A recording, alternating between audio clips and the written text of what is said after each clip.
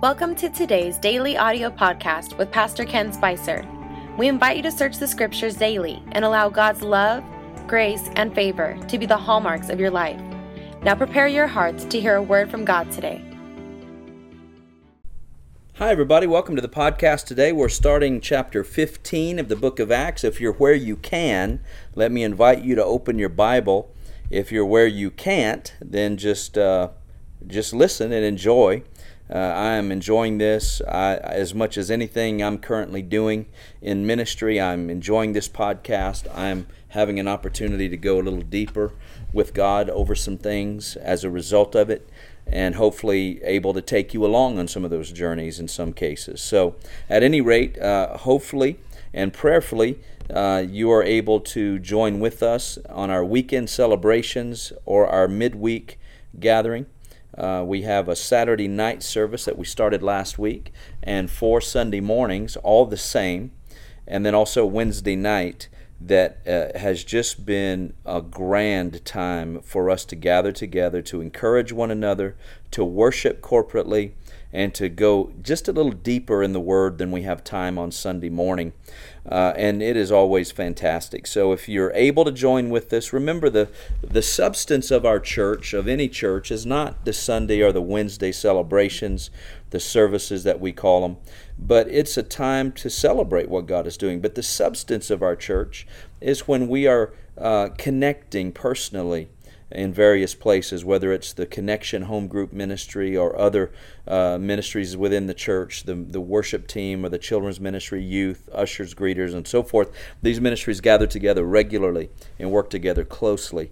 And the Bible says, know those that labor among you. So if you'd like to get involved in a little deeper perhaps than you are right now, then we'd certainly invite that and tell you that there's a place at this table for you. So thank you for tuning in today. Well, let's begin here in chapter 15, verse number 1. It says, "And certain men came down from Judea and taught the brethren, unless you are circumcised according to the custom of Moses, you cannot be saved. Therefore, when Paul and Barnabas had no small dissension and dispute with them, they determined that Paul and Barnabas and certain others of them should go up to Jerusalem to the apostles and elders about this question." You know, I was talking with a friend of mine recently who had come out of a church that had been somewhat legalistic over some things. And, you know, and I think in his own thinking, he admitted that he had been legalistic in many ways, and most of us have been in the past. But he said once he'd been set free and liberated from that mindset, that he would never, ever go back to it again. And I think this is what you see here. Now, Paul, I'm not sure of Barnabas' background necessarily, but Paul, for sure, we know his. He was a Pharisee among Pharisees. He was a leader in the synagogue and somebody that was highly educated and deeply committed. And so he hears this message coming from these no-named believers. They are Jews who got saved, but now are intermingling grace and law.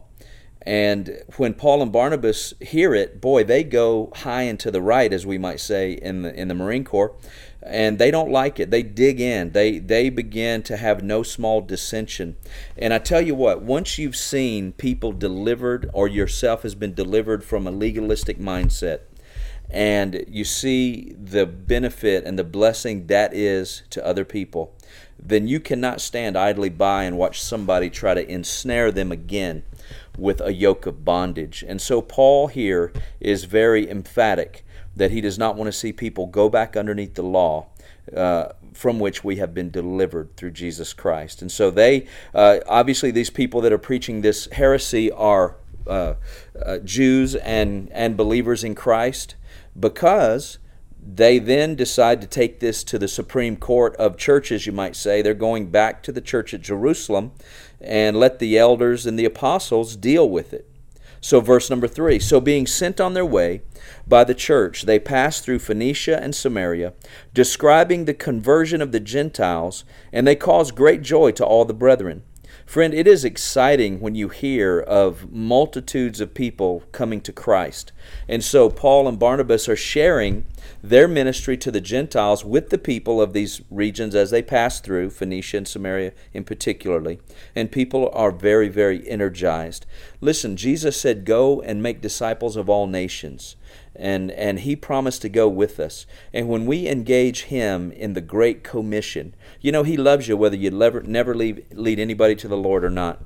But when you mature into that place, and if you have, then you know exactly what I'm talking about. But we can get to a place where our life is just so energized and empowered and passionate for the things of God. And you see that literally ignite those people that you share that with. And that's what we're seeing here through their ministry and through their testimony. In verse number 4, it says, "When they had come to Jerusalem, they were received by the church and the apostles and the elders, and they reported all things that God had done with them." Again, we saw this kind of phraseology at the end of chapter number 14. Again, their focus is glorifying God, what he's done with them, how he's moved through them. They didn't spend much time, at least it doesn't appear so, talking about getting stoned, getting run out of every town they've come to, the Jews coming against them in such a passionate and impassioned way. They're just talking about Jesus and what God had done with the testimony of Christ through them. And verse 5 says, "But some of the sect of the Pharisees who believed rose up." Now, these are Pharisees who have received Christ as Savior, but how many of you know sometimes it's hard to let go of your legalistic past? And they rose up and said, "It is necessary to circumcise them and to command them to keep the law of Moses." Now, I want to read that again. Now, you just think about what is being said, because this draws out and depicts a great contradiction, a great hypocrisy, and something that so many Christians live in every single day. Let me read it again, verse 5. "But some of the sect of the Pharisees who believed rose up, saying, 'It is necessary to circumcise them and to command them,'" listen to the wording, "command them to keep the law of Moses." Whew, wow. If you're like me, and a lot of you are, we all came from this kind of thinking. Well, you get saved, Jesus paid for all your sin up until today, but now, man, you just got to do the best you can. And you got to do all you can to stay right and stay on the path and do all you can do to be committed and be faithful and then somewhere in there God will be pleased. Maybe. Well, that's not it at all, is it? It's not it, not in the least.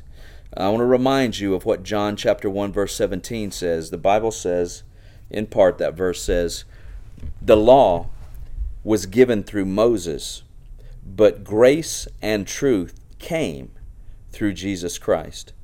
So the law was given, but grace came. Grace and truth came. And so understand this, that when the law was given, it demanded righteousness because the law is perfect. And so the law demanded perfection. But then grace came through Jesus. And grace didn't demand perfection. Grace imparted perfection.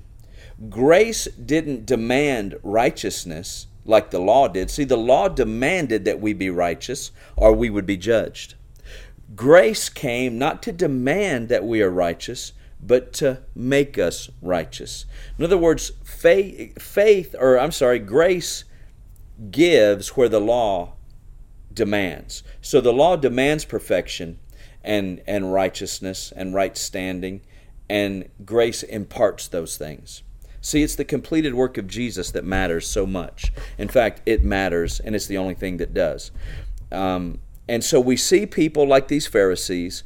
We see them in churches today. We see them in pulpits today. I hear them preach sometimes. I try not to, but sometimes you do. Friend, listen to me. Some people, these people right here in this verse, and some people that you might listen to, either on the radio or on TV, they have more faith in Moses than they do in Jesus.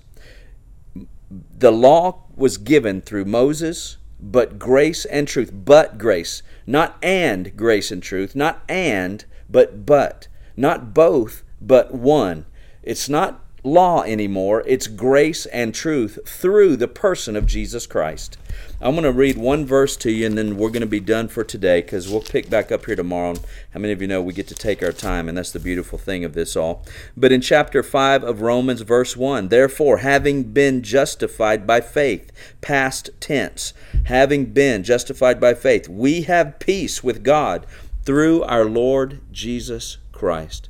Friend, I don't know how to say it better than that. If you've got Jesus, then you've been made righteous. You're in right standing, and you don't need to be circumcised if you don't want to be. And certainly, even if you are, you're not any more important to God than somebody who's not. It's not in our works. It's in the completed work of Jesus. Amen? So listen, that's all of our time today. Thank you for being with me. Go and enjoy your salvation today. Tell somebody about the good news of Jesus. The gospel is good news, and that good news is that He died on an old rugged cross for us. And now you and I are justified by faith, just like Abraham. Well, God bless you. I'll see you tomorrow morning right here on the podcast. Thank you for listening to today's podcast. We pray you are blessed by God's Word. For more information, visit our website at www.newcreationca.org.